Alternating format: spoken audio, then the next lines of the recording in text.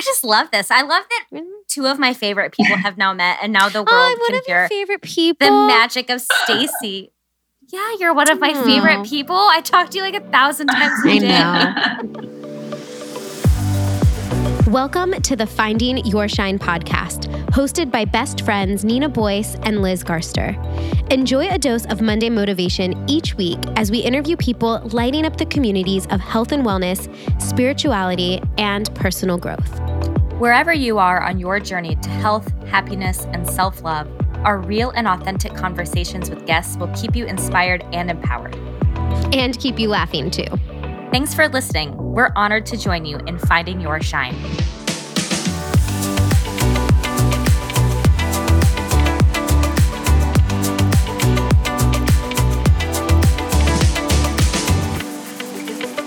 Hey, everybody, and welcome back to another episode of the podcast. Today, I am so excited to introduce someone who I think has been on this podcast secretly, but not like in real life. Through her wisdom channeled through you. Right. She is my business coach. Her name's Stacy Keston. She works for Integrated Leadership Systems, which is a leadership consulting firm based out of Columbus, Ohio. But she is in LA, so they have an office out in the California area. She studied psychology and communications, and then eventually transitioned to getting mindfulness certifications through UCLA's Mindful Awareness Research Center. She's my business coach, but she brings an element of mindfulness into every interaction that I have with her, since that's really one of her big specialties. And I love this idea that I think we think of work as a very sterile place where some of the woo-woo that we may be practicing doesn't have a place in the 9-to-5 positions that we may have. And I love that she gives me lots of tools to bring meditation and mindfulness and awareness into my interactions with both my coworkers and the clients I work with, and just marry those two parts of my life, the kind of the personal and the professional.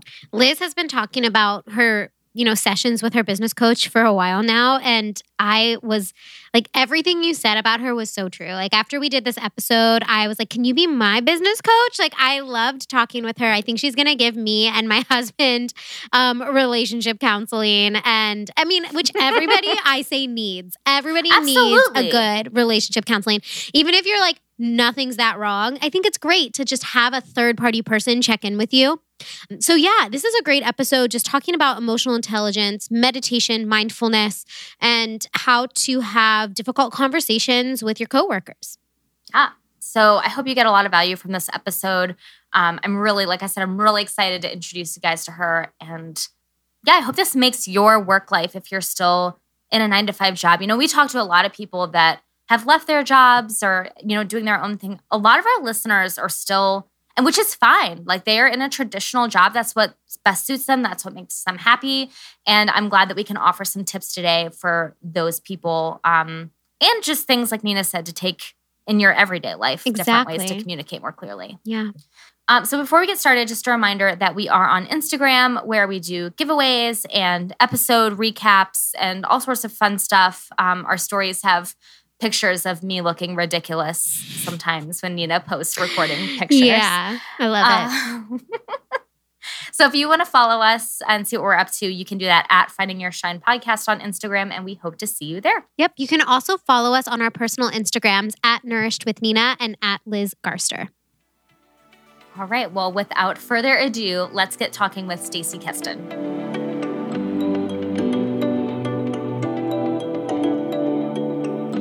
All right. Hey, Stacy, thanks for coming on to the show. I know we talk very often in a professional setting, but I'm really glad to have you here and share all of your wisdom that has vicariously gone to our listeners anyway.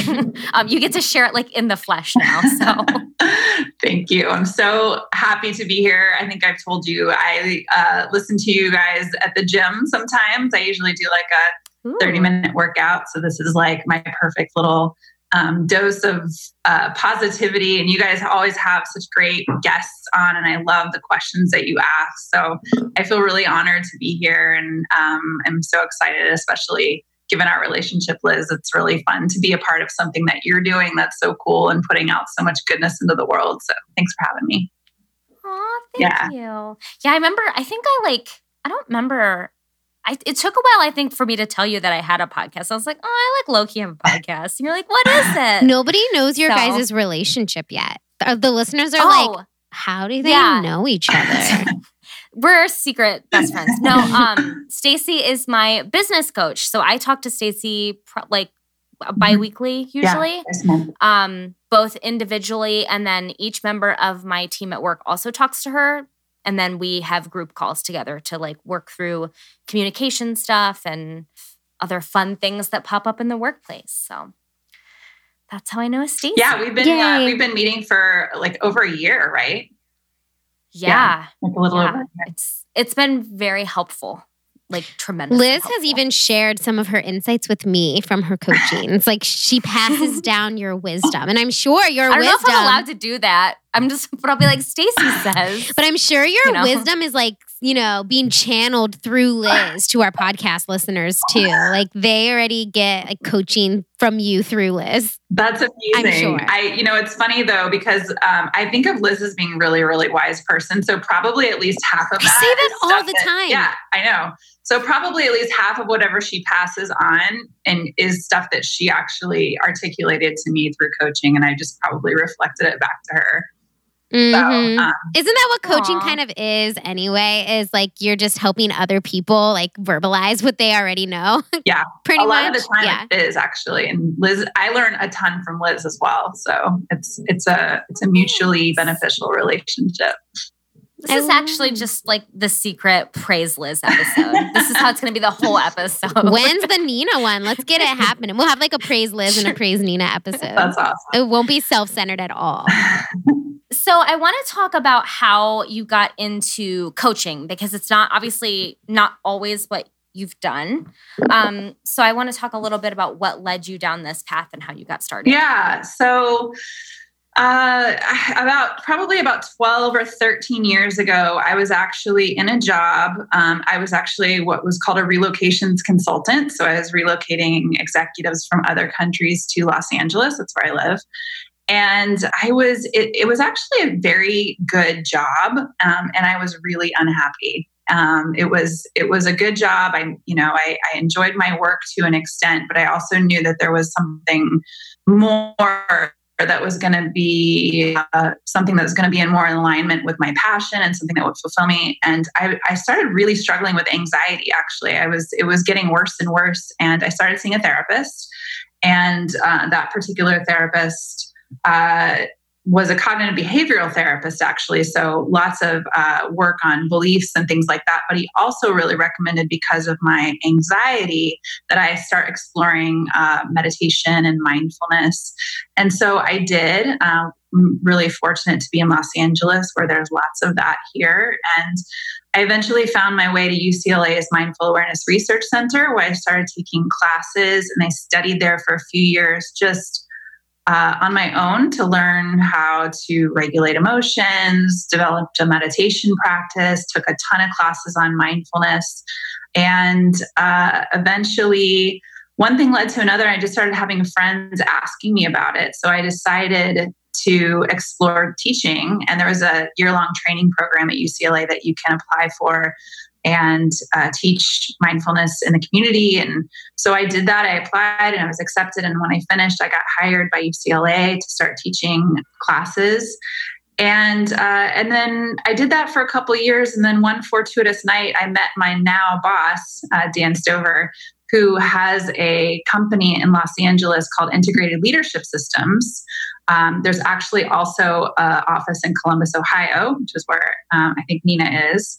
And yeah, that's cool. Yeah. So he and I got to talking, and turns out mindfulness and emotional intelligence are very closely linked. And that's what we do at Integrated Leadership Systems is we work one-on-one with executives doing coaching and consulting and also training in what Liz is pointing to earlier, emotional intelligence training, mindfulness training, communication, conflict resolution, all of that kind of stuff. So the interpersonal stuff in between people, and also self-awareness about helping people to discover what their thoughts and beliefs and emotions are that are making them tick. And if there's any adjustments that need to be made so that they can interact more effectively, more compassionately, in a way that's more human, I guess, helping people to become emotionally intelligent humans. So. And doesn't everybody need that? Yeah. Seriously. Do you ever work with couples? That is my question. I have never worked with a man and a woman, or two romantic partner couples. I've worked with business partners before, which feels a lot like people who are married in some ways. But I haven't worked with people who are married to each other or partnerships with each other romantically. I feel like wouldn't emotional intelligence be really important with a couple? 100%. Yeah. And I'm speaking for a friend. I'm not. I'll just be honest. I'm speaking about Cody. I got in a fight with him this morning and I was like, you just don't understand my emotions. And he's like, he doesn't get emotions, I guess. And I'm like, is it just because you're a boy? And then he's like, stop acting like you are Buddha and you just know how to read everybody's emotions. I'm like, stop acting like you're Buddha. I feel like I can. No, I just would love to do something with emotional intelligence with Cody and just sit down because I clearly don't understand his sometimes and he clearly doesn't understand mine sometimes. Yeah. So what you're talking about is really true. So relationships are relationships are relationships. And one of the main principles that we use when we're working with people, kind of one-on-one with each other in communications when they're having trouble understanding each other is based on nonviolent communication. I don't know if you're familiar with that work, but it's about learning how to explain to somebody about their behavior, how you felt in response to their behavior, and then asking for a change in the behavior going forward. So what that looks like is, I don't know what your husband did. What's your husband's name? Cody. So a lot of times, Liz is smiling because she knows how Liz, not emotionless. What's the word I'm thinking of, Liz? Okay, so Nina's always making Cody take Asperger's test to see if he's on the spectrum. I wasn't going to put that out there, but she does. But I do. And he also was like, yeah, I'm mildly on the autism spectrum. He'll be like, I kind of, and I have a master's in special education and a brother with severe special needs. So I'm allowed to say these things. But he always is like, I admit it. It's fine. I just don't get emotions. That's hilarious. Yeah. So with nonviolent communication, even any relationship, whether you're married or whether you're in a partnership in business or whatever, it's a really simple process that you guys could practice together. And it's basically kind of a 3-step process where you talk about the behavior. So Cody, this morning you walked in to the bedroom and you gave me a snarky response when I asked you if you could put your clothes in the hamper, whatever, I'm making this up. When you did that, I felt rejected. I felt sad. So describing how you felt in response to the behavior, would it be possible in the future if when I ask you to put your clothes in the hamper, you could just say, okay, no problem, or whatever it is you're asking for. But what we do instead often is you came into the bedroom, you gave me a snarky response, which means that you really don't respect me at all and you don't care what I feel and you make all these assumptions and things like that. And that's what we do a lot of times with partners or in the workplace. And so when you practice this sort of 3-step process we call it 3-step process of assertive communication, but it's really totally borrowed from nonviolent communication. You take all of the assumptions and the emotionality and your belief about the way that the other person sees you and all of that out of it, and you just stick with the facts. You did this. I felt this way. Could we do this in the future? Boom, boom, boom. It's pretty simple. That's really funny that you say that because I'm just going to throw it out here because we're just talking about it. So he was working on something. He's always working. And that's fine because I am too. But if he asks me a question, I'm usually like, yeah. But if I interrupt him, he'll be like, what? What? One of those, basically you interrupted me. What are you doing? So of course I started off with being like, dude, like, what the heck? I'm just asking you a question. And then, of course, I'm like projecting that he just like doesn't care about my feelings and is like too self-centered. And then later when we're in the car driving to the office, I was like, it makes me sad when you do that. And I wish that you could just, respond to me with kindness. Can you just respond to me with kindness when I have a question? And he was like, yes. And so then I was like, well, I should have just cut all that the argument out beforehand, which is exactly what you said. It's just like I did both today. I like went crazy. And then I also was like, okay, rational Nina was like, okay, let's like actually get to the bottom of this. Yeah, but way to get there, right? At the end, like eventually you kind of, the rational side of your brain was like, okay, what do we actually want here? We want to be kind to each other. And you were able to just ask for that. But it's true. Oftentimes we have to go through this whole rigmarole of all these assumptions and projections and arguments and raised voices and things like that. And so what we're talking about is just being aware of the tendency to go that way.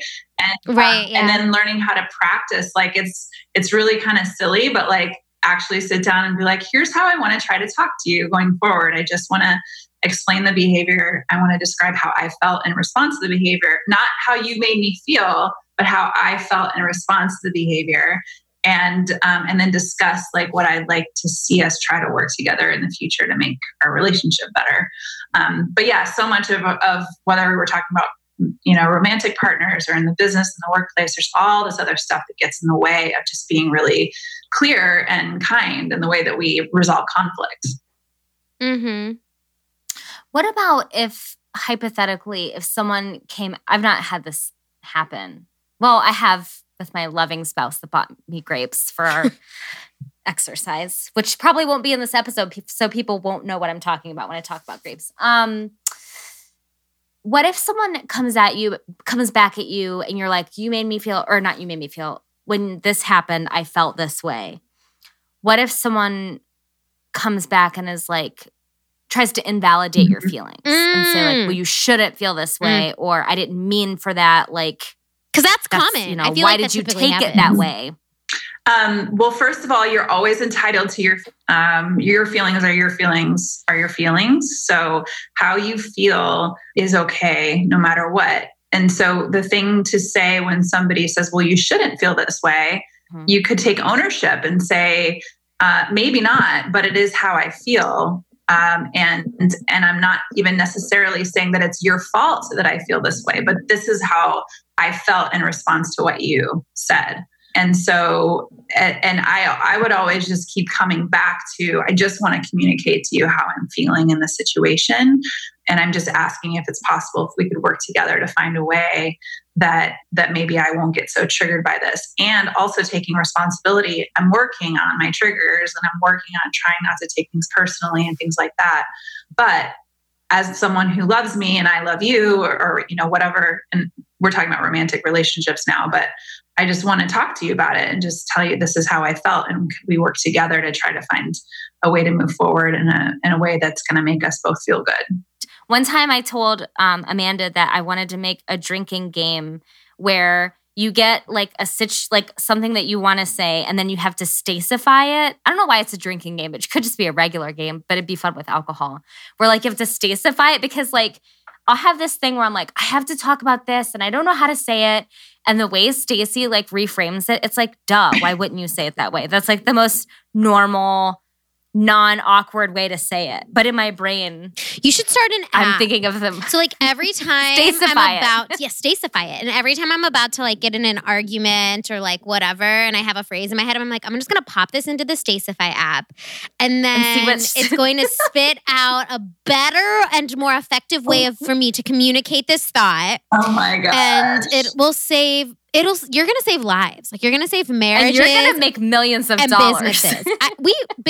You have to give us a cut because we just created $1 million app. You guys definitely get the patent on that. So when that happens, and I'm sure it's going to go into, manufacturing tomorrow. So yes, Stacify it. Well, what a brilliant idea. No, but when it comes to the workplace, I find that it's more difficult to have those conversations with people because it's not somebody that you're necessarily intimate with. So you're like, shoot, do I even want to go there? Like, I remember when I was teaching, I had a relationship with a coworker and it was like, they made me feel nervous. I was like, I just would rather not go there because I feel like you're just not going to get what I'm saying. And is it worth it? Mm-hmm. But then you're working with those people for how many hours a day? So, I mean, that affects your energy considerably. So what's your advice to somebody that's like, I get it. If it's my significant other, sure.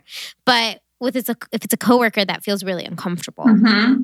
Yeah, it's a great point. Well, I actually want Liz to talk a little bit about that, because I think we've had some conversations in your workplace that have been pretty vulnerable and open about this kind of thing. Mm-hmm. So Liz, I'll start off by letting you answer that question.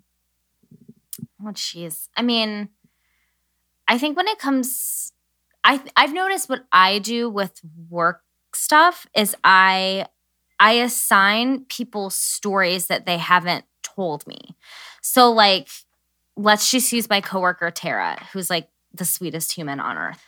I might in my head, like, let's say I have a conflict with Tara, or not a conflict, just something that I want to like express and get off my shoulders.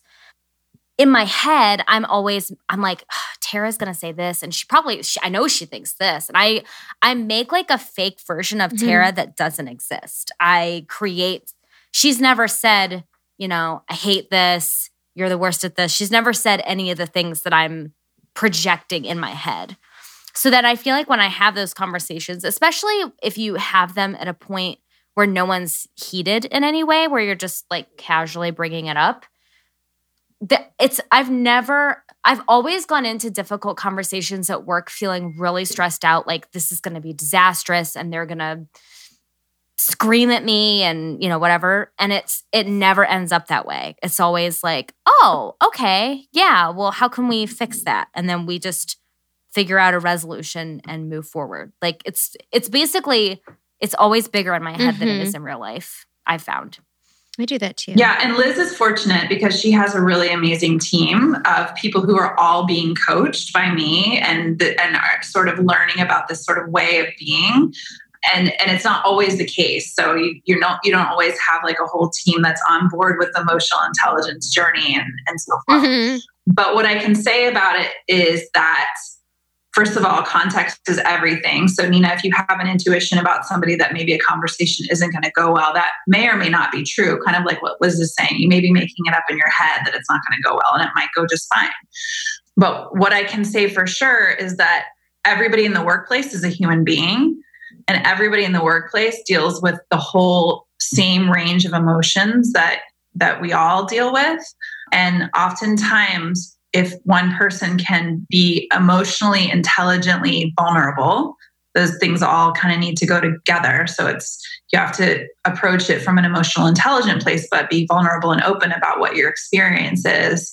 A lot of times it opens doors to have more real, authentic conversations. And that's really a big piece of what the work that Liz and I do together is. It's about learning how to communicate in the workplace as human beings. We're not robots. We like to think that like we can check our humanness, our fragility and our emotions at the door when we get to the workplace, but it's just not true. Like we're all still humans when we go into work, and we're all human beings that are working together. A lot of times kind of like a family. And so it's important to be able to be real and open and vulnerable to the extent that it's possible. It's not always completely possible, but it's more possible than people think, I think. I think that the work is so important because you said that we're not robots and we think when we go into work that we can just like go into this mode. But that's what I see in my work that I do with health coaching is that's why we are developing so much anxiety and we're developing, all of these symptoms because we're physically trying to be something that we're not, and we're like restricting our emotions and we're working ourselves too hard. And we think that, and I like work a lot with like feminine and masculine energy, but we're like in our masculine so much, we're not using our feminine energy, which is a lot of where emotional intelligence, I'm sure, comes from. And yeah, like we have to be able to do that if we want to stay healthy and sane people that are successful in the workplace. Yeah, absolutely. And so much of like the work, and I think Liz might be able to speak to some of this too, but like so much of the work that I do with people is just about like the mindfulness piece is like just acknowledge what you're feeling in the moment. Like if you're at work and you're feeling like you want to cry or you're sad or you're frustrated or whatever it is, just letting yourself experience what that's like and knowing that that's normal, have those emotions. It doesn't make you wrong. It doesn't make you like someone who shouldn't be at work or whatever it is. It's just, that's just what it is to be human being. And so much of what I feel like my work is just like giving people, like acknowledging, like, it's okay if you're at work and you're not feeling 100% wonderful and you're feeling something that feels like the opposite of that. And just to allow it, like, mindfully experience it, check out where you feel it in your body.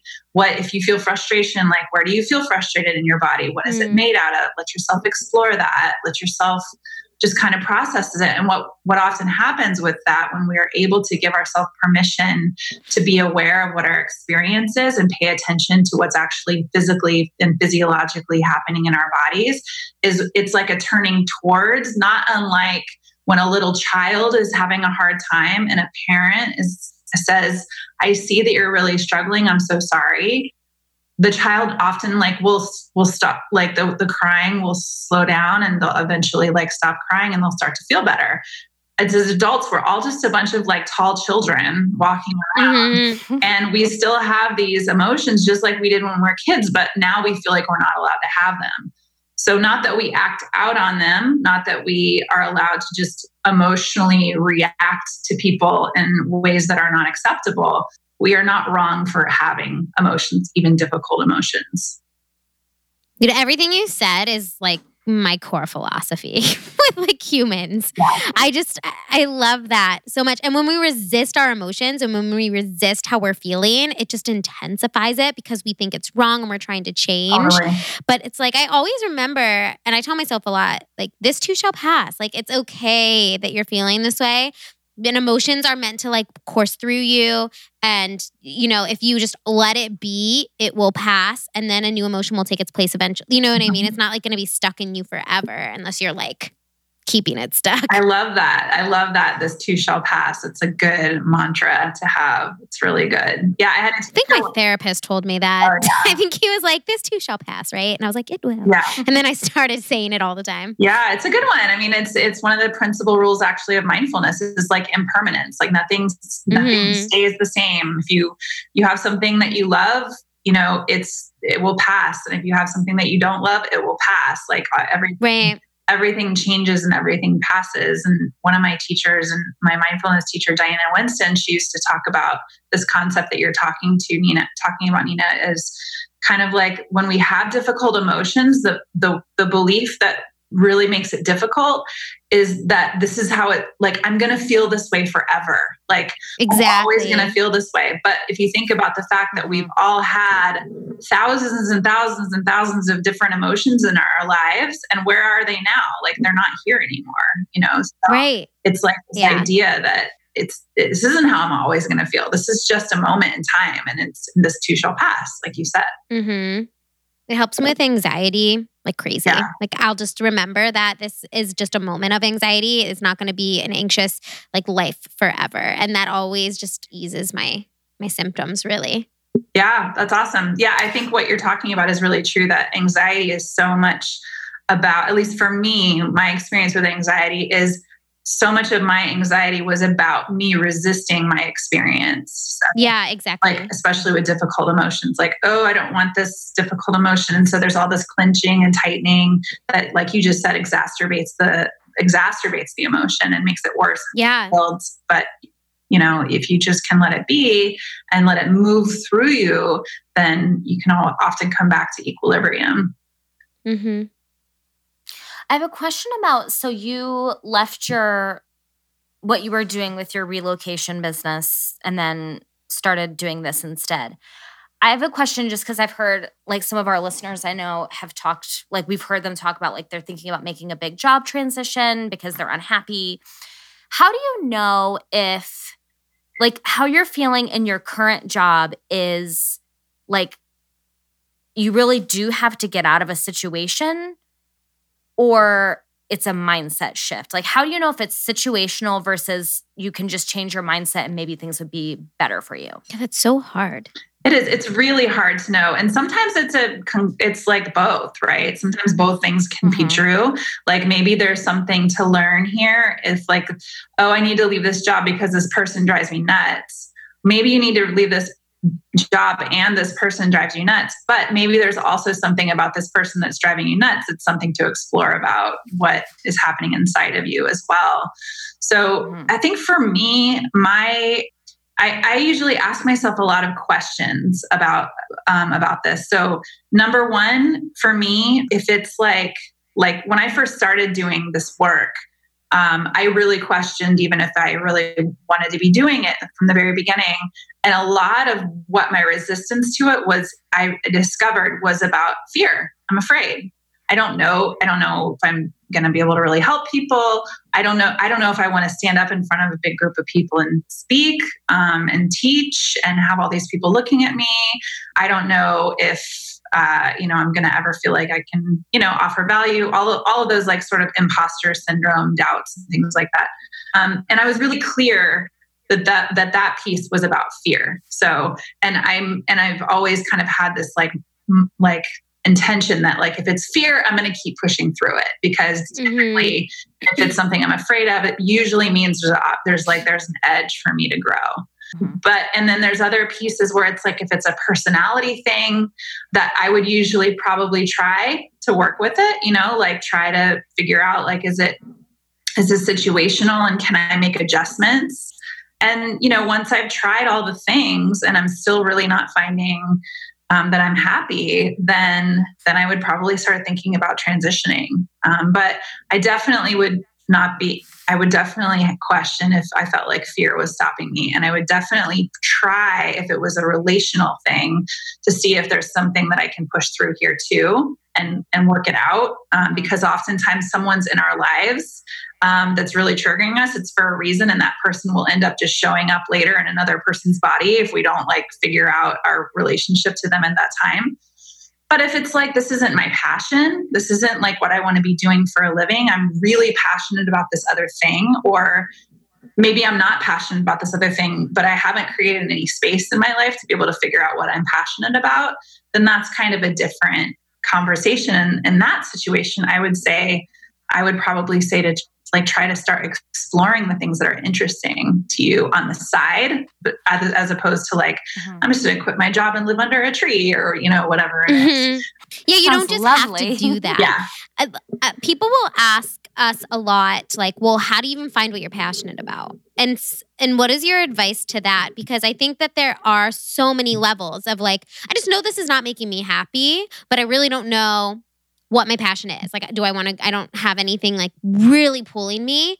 How do you advise somebody to start diving into that? Yeah, that's a great question. One of the I actually have a few clients that are like in transition at the moment.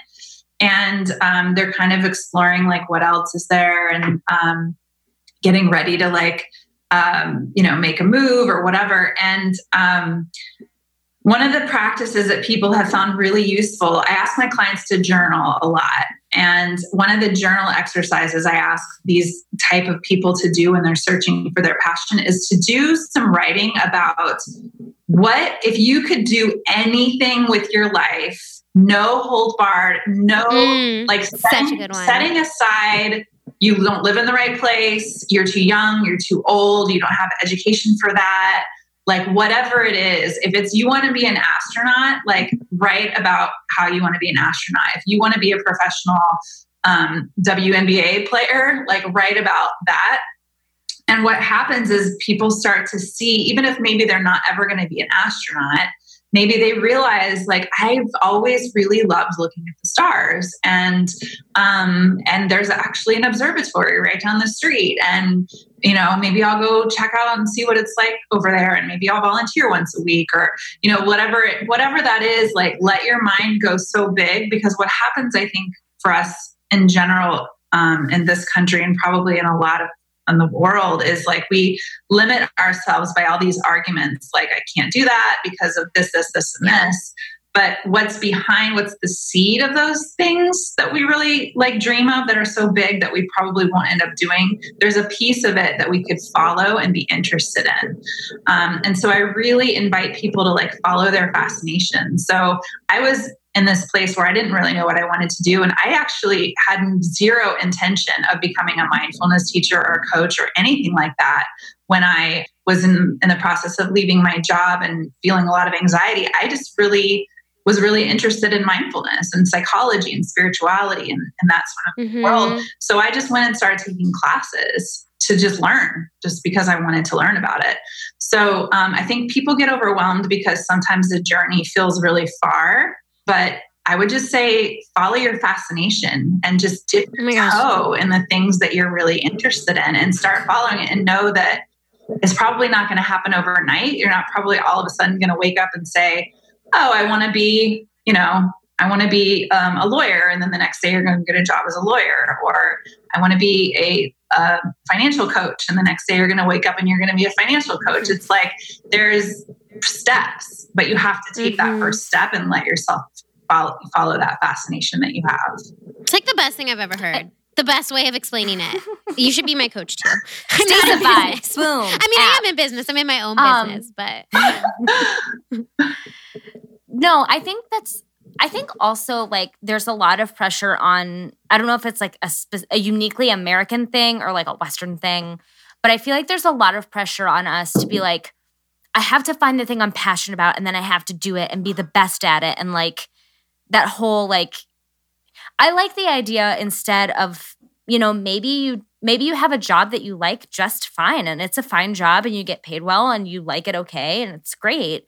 And then you build this creative life based on these other passions that you can get fulfillment, and you don't have to quit your job to become an astronaut. You can, exactly what you're saying. Like there's more to you than just your job, and you can create those other relationships in your life and not have it be your sole relationship. 100%. And oftentimes like both things feed each other. It's like, maybe you're learning about social network marketing with your regular day job, and you're eventually going to need to apply that to your creative life, and those kind of things can cross over.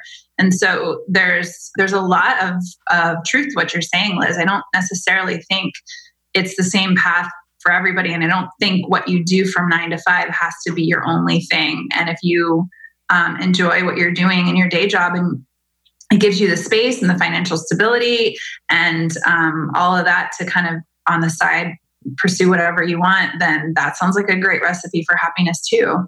So I don't think it has to look like any one thing. And I don't think it has to be like forever. Nothing has to be forever. Like you can try something and do it for a while and see how it goes. And oftentimes that thing will lead to something else maybe. And, this idea that we have to know what we want to do when we're 18 years old and like put our head down and do it. Not even realistic at all. I don't think so either. Nina and I were both, I was going to be a music teacher when I was 18 years old. I was going to be a musical theater performer. That's awesome. You guys could have got closer. Well, we kind of did because we both ended up doing music together. We were, we were freshman year music roomies.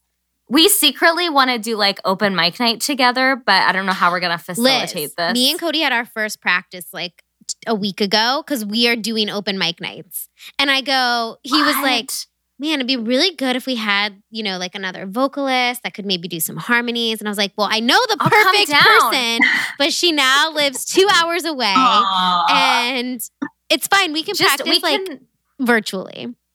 Yeah, via Zoom. Actually, that's terrible because of the lag. Session. This is like, we digress. But I'm just saying. That happens. It happens a lot. You can do it when she comes back to Columbus. She does that from time to time. And I'd like to see a video of it. I do. I'll be there in... I know. When you come to Columbus, we're just going to schedule rehearsal. We'll just add something else to your to-do list. It'll be great. Fantastic. I'm not overwhelmed You're not. Ever. You're going to really love this new band I just joined you in. It's the Nina and Cody band. When you were discussing that it doesn't have to be forever and that you can explore things, that resonated so strongly with me just because of like we were talking about our background in music, and I always was like, I'm going to be a performer. And then I was like, I'm going to be a music teacher. And those two things were they were who I was. And when I started to become interested in women's health and wellness, I like did the same thing. I was like, well, I'm just gonna get this certificate and I'm just gonna see how it feels. And I'm just gonna start blogging about it. And then I'm gonna start a podcast. And it was just like all of these little things. And then all of a sudden I was like, oh my gosh, I think I actually want to do this. But it was only because it felt so right. And it wasn't like I had to quit my job or anything. It just was like, it was 2 years of this steady process. But I wouldn't have had to quit my job if I didn't want to. It's like I could have done both. And now I try and remind myself, like, if I ever want to go back to teaching for some reason, like that's still an option. You know, it's never like I've made this decision and now I'm stuck with it. Although I really do feel like this is my path. But I'm just saying that was really helpful for me to be like, I can try things on for size. And it's like no commitment, you know? It's fine that. Either way. Yeah. Like you just literally spent 2 years following your fascination and seeing like what you liked and what clicked and what didn't. And I think that's awesome. And I think like one thing people feel is like, well, if I want to go down this path, like this has to be the path. But one of the things that I talk about with my people in transition, that's like think of your life as kind of a laboratory of like experimenting about what you want. And if you get information that this actually isn't the direction that you want it, you try something, oh, that's actually not what I wanted. I'm like having an awareness now that this isn't the right way. That's data too. You know, that's information as well to kind of help you figure out, okay, I went down that path. Nope, that wasn't quite it. I'm going to back up and go back over this way now. And so it's not wasted. It's just like, okay, now I know, like I can cross that off my list as like, that's not the way. And then you don't have to wonder about it anymore as much. Maybe do it a few years from now, you try it in a different way or whatever, but it's all data. It's all information. Mm-hmm. Liz, our friend Sam, who was a lawyer turned health coach, she quit her job as a lawyer and she went into health coaching. And then she realized like health coaches need lawyers. Well, yeah, but she realized like health coaching wasn't like filling her up like she thought it was going to. She like quit her job as a very successful lawyer. But then what she did was she's like, I want to bring legal advice to small businesses and to women who are coaching. And like she developed this whole other business. And I've heard her talk about that too. Like it wasn't a waste. Like even though I quit my job and I went into coaching, it wasn't exactly what I thought, but it led me to this new business that I now have. That's such a great way to think about it. Yeah. Well, even now, like I just did a presentation so I do financial consulting for credit unions for a listener that doesn't know, but they probably do know, or marketing consulting.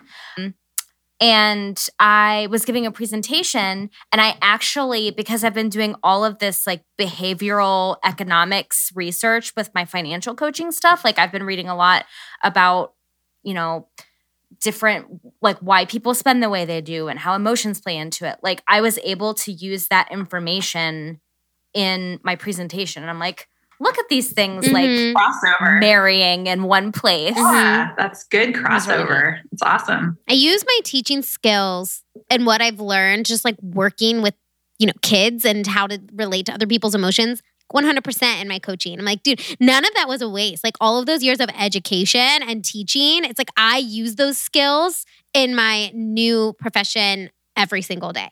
Yeah. Everything adds to who you uniquely are, you know, like even like a bad relationship. Totally. Like, what did you learn from that, you know? Totally. Yeah. I have a question about mindfulness at work, particularly like if anyone's like me and maybe they're anxiety prone, which I would say I most certainly am. I feel like it's really easy to get overwhelmed at work when you're just naturally an anxious person, particularly if you're also a perfectionist person. How would you recommend people that are struggling with feeling like burnout or overwhelmed at work? How can they incorporate mindfulness to help with that? So maybe not as much like interpersonal stuff with a coworker, but more like internally, how do I check myself? That's a great question. So Liz, we've done the stop practice before together, right? Okay. Yes, we did. I think what is it called? Time, maybe. The stock practice? Stop practice. Oh, stop. Okay. Yeah. So I'm gonna share with you guys a little mini mindfulness practice that you can do like anywhere, anytime, even with people around you in a minute. But first, I just want to say that one of the best ways to not be overwhelmed at work is to try to find a way to hit the relief valve when you're not at work. And that means finding whatever it is that you do for you that helps you to find your center, to be able to come back to yourself. As you know, I'm a huge advocate of meditation. I really would encourage people to try doing that. Like, even if it's just starting with 5 minutes a day, it can make a big difference. I meditate every day, and I don't know what I would do without it, honestly. So I'm a really big fan of that. Also taking a walk outside, self-care, bubble baths, things like that. Finding some time so you can actually kind of let go of the stuff at work and take care of yourself can be really, really huge. The stop practice, which is something anybody can do anywhere as long as they have about 30 seconds, is STOP. It's an acronym. We love acronyms in mindfulness. The S stands for stop. It's very creative. The T stands for take a breath. The O is for observe. And then the P is for proceed. So what this looks like is, and we can all do it together. So you're going about your day, you're starting to feel overwhelmed and busy. So just sort of pushing back from your desk or whatever you have going on and just stop for a minute. Take a deep breath. Observe what's going on for you. So like, what am I feeling and what am I thinking? Those are the two questions. What am I thinking and what am I feeling? Just paying attention, especially to your feelings. If your feelings are like anxiety, if you're feeling a lot of anxiety, you could also find a neutral part of your body that feels safe, like feeling your feet on the floor, your back against a chair, but just paying attention to your experience. And then just letting it be there, like kind of what you're talking about, Nina, just allowing whatever is there to be there. And then the P is for proceed. Stop, take a breath, observe, and proceed. Super simple. And I have a few executives that I work with who will never, ever meditate. I know we've had lots of conversations about it, but that tell me that they do this practice like several times a day and it really helps them. Like they even have like a little stop note on their computer or something like that. They're secretly meditating. I know. They just don't know it. It's fine. So when you have somebody tell you that they're not going to meditate, how do you work around that? Yeah, it's not necessarily that I think. I mean, I'm a huge fan of it. It's helped me a lot. I think it would help a lot of people. But everybody has different things that help them. And if somebody's just really they really don't want to do a meditation practice, that's their call. And there's lots of other things that we can do together to kind of get to the bottom of what they're thinking and what they're feeling. And sometimes we do something that's kind of like a mindfulness practice in our sessions that I'm guiding them through. It's usually not that people are like, I don't want to meditate, I'm against it. It's more about people not being committed to cutting out a period of time in their day. Yeah. I actually don't think I've ever had anybody say, I don't like meditating, I think it's really dumb or anything like that. It's usually like, I'd like to meditate, but I forget, or I don't create time. Like it's not a priority, whatever it is. So sometimes with those people, like we'll do some practices in the session, but that's the extent of what they get for the week or those 2 weeks. But I really encourage everybody, if you don't want to meditate, that's fine, but find something that helps you to sort of hit the reset switch, whether it's going for a walk. If you feel like, running is meditative for you, that's fine. Want to take, a few minutes to go outside and like play with your dog in the evenings, or just find something to do so you can just try to be present with yourself for a little period of time every day. So, yeah. Do you find that people at work in general are like really not present? Do you think it's hard to be present at work in particular? Because I feel like we have so many distractions around us. Yeah, I think it's something you have to be intentional about, right? Because there's so much going on. That's why I'm such a huge advocate of meditation, because especially when you do it in the morning, it kind of starts your day off like, gives you the ability to say, this is the space that I'm going to go into all of this stuff, all these things pulling at me. I'm going to go into this space from a place that's grounded and present and calmer. And so we're less likely to, the second we walk in the door to work or open our computers or whatever, we're less likely to get yanked around by all of these things. And we're able to have a little more higher function brain power making our decisions rather than just being very reactive in how we manage our day. So it depends. Some people are really good at being very intentional at like, I'm going to set the tone for my day and I'm going to go into my work with sort of this space of presence.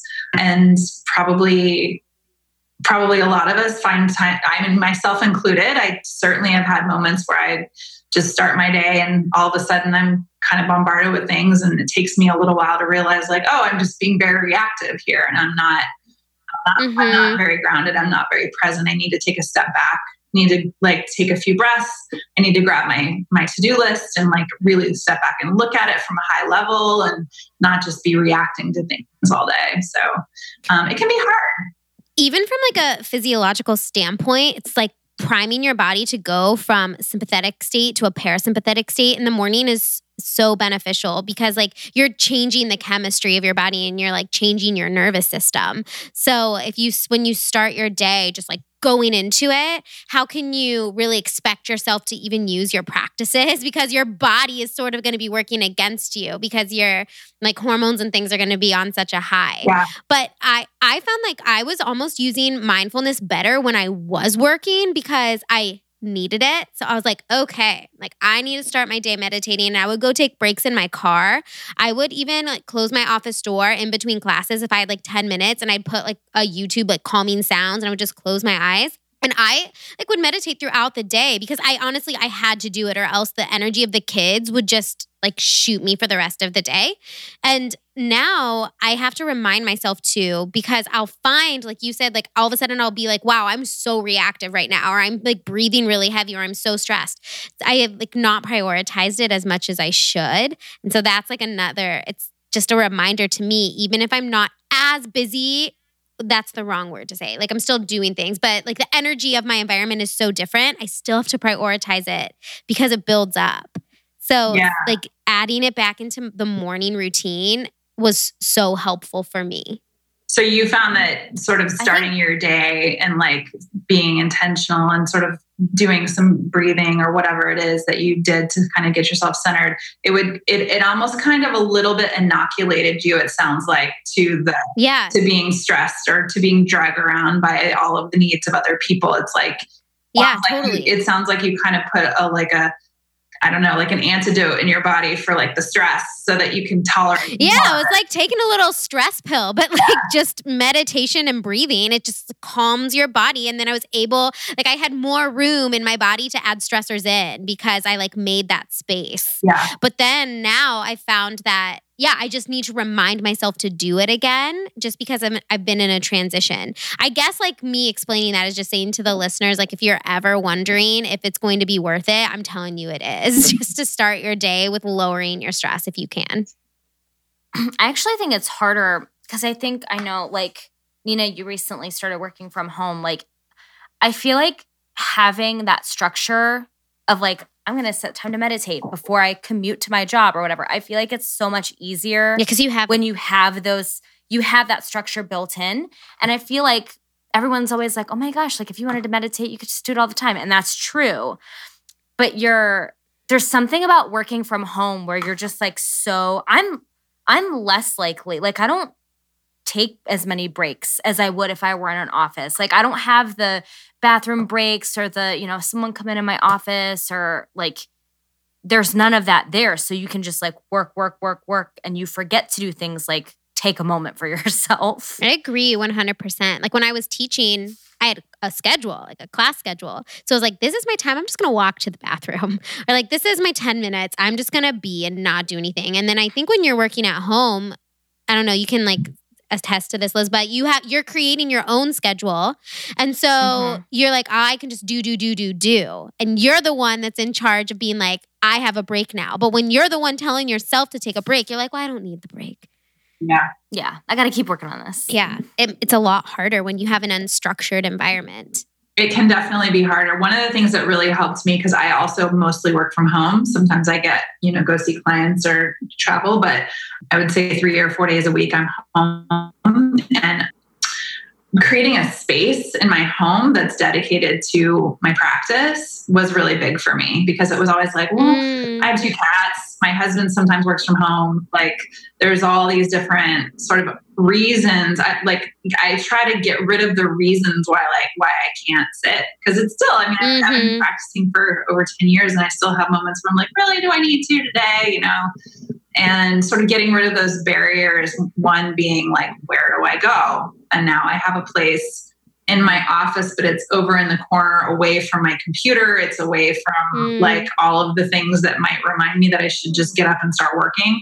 And it's a little dedicated spot where my cushion is and, that kind of thing. So I think creating a space is really, really helpful. And then also just picking a time of day that typically works for you. And for some people, it might, I'm a big fan of the morning, but for some people, the morning, maybe their parents, they've got kids, and morning's totally hectic. Maybe, especially if you work from home, maybe it's like before lunch or after lunch, or maybe it's in the evening or whatever, whatever it is that works for you. So finding a time and a place are 2 big things that I think help people to sort of have those 2 barriers removed.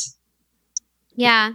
I love the idea of I'm looking at different corners in my office right now. Like, where can I stick this new little area? I really love my bed. That was one thing when we moved because we're in a 1-bedroom, so we don't have a lot of extra space. And I was like, I want the bedroom to just be like this calming presence. I do have a dead plant in there. It's been dead. Liz stares at it when I record in there. It's been dead for months, but it's I have my white covers. I have this really nice saying on the wall, and everything's very plain and open and light. And I feel very comfortable going in there meditating. I've even just worked from my bed a couple of times just because it feels like a safe space. So even if you have a small space, you can find an area that feels really good to you. Yeah, totally. Yeah. Awesome. Well, this is I just love this. I love that 2 of my favorite people have now met, and now the world can hear your favorite people. The magic of Stacy. Yeah, you're one of my favorite people. I talk to you 1,000 times a day. I know. I'm yeah, we talk a lot. It's really fun. I feel like we're all just hanging out, and we could, go get a glass of wine now or something if we all live in the same. That's our goal for this podcast. So thank you for saying that. We try and make it just a hangout. Totally a hangout. Conversation. It's a great hang, for sure. Good. Yay. I love to hear that, because we don't really like to do interview style. It feels weird to us. Yeah. We tried for not a long time. I think we quickly realized that we're too scatterbrained. ADD or something. No, I told Liz, I think you guys complement each other really, really nicely with sort of the kind of questions you ask, and even the way that you talk and your energy and all of that. I think you guys are a great duo. Thanks. Yeah. Well, where can our listeners learn more about you or connect with you, or just if they're interested in being Staceified and the app isn't out yet? Or also if you want to do relationship coaching, where can they find you? I'm not opposed to relationship coaching. You're not? Oh my gosh. Okay, we're talking. We have a website. If you're interested in doing work for your organization, integratedleader.com is the ILS website where you could get more information. But if you want to contact me directly, you could send me an email at stacy@integratedleader.com. And that's my email, and I can connect with you. The website has a lot of information about what we offer in regards to coaching, consulting, and training. But if you have any questions for me about mindfulness, or about if you're interested in coaching or anything like that, hit me up at stacy@integratedleader.com. Cool. Stacy with the Y. We will link for anyone that may be trying to put an I in there. We'll link it in the show notes for you guys. Yeah, that's true. Yeah. Thanks so much. I'm so glad we finally met. I know, me too. This was so fun. I love hanging out with you guys, and thanks so much for having me on. I'm a big fan, so it was super fun. You're welcome.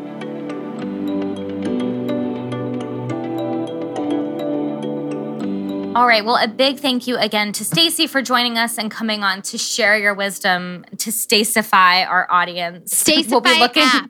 Look for we'll be looking for your app. Stacify it. Yeah. And we hope that you got a lot of value out of that episode. We encourage you to reach out to Stacey. She gave her contact information. It's also in the show notes. So feel free to connect with her if you'd like to work with her on any kind of leadership development skills or communication skills, anything of that nature with kind of a mindfulness spin. Just a reminder again, you can follow us on Instagram. That's where we'll be until the next episode. And that is at Finding Your Shine Podcast. We do giveaways. We do other fun things there. We reshare things. Mm-hmm. Whatever you do on Instagram, whatever Nina does on our Instagram, that's what we do. We're there. We're on Instagram. And we're also there personally with our businesses at Nourished with Nina and at Liz Garster. So we would love to connect with you one-on-one on our personal platforms as well. Yeah. Well, thanks again for tuning in, and we will catch you next week. See ya.